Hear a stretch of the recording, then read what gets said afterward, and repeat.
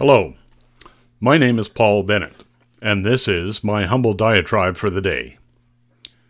Every so often, something gets my goat. Somewhere along the spectrum, from somewhat intriguing, mildly annoying, through somewhat irksome, to downright pissing me off.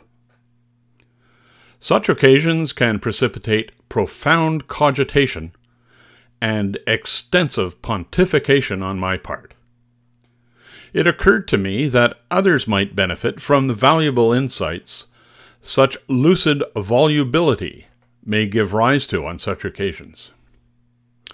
With my humble diatribe for the day, I shall attempt to capture the essence of such moments with a Canadian eye, hopefully for your edification and amusement.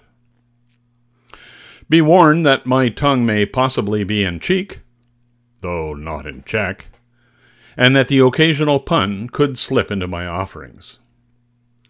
Subjects will hopefully be light-hearted, though more serious matter may occasionally intrude.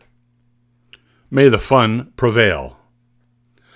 That said, please sit back, relax, and enjoy my humble diatribe for the day.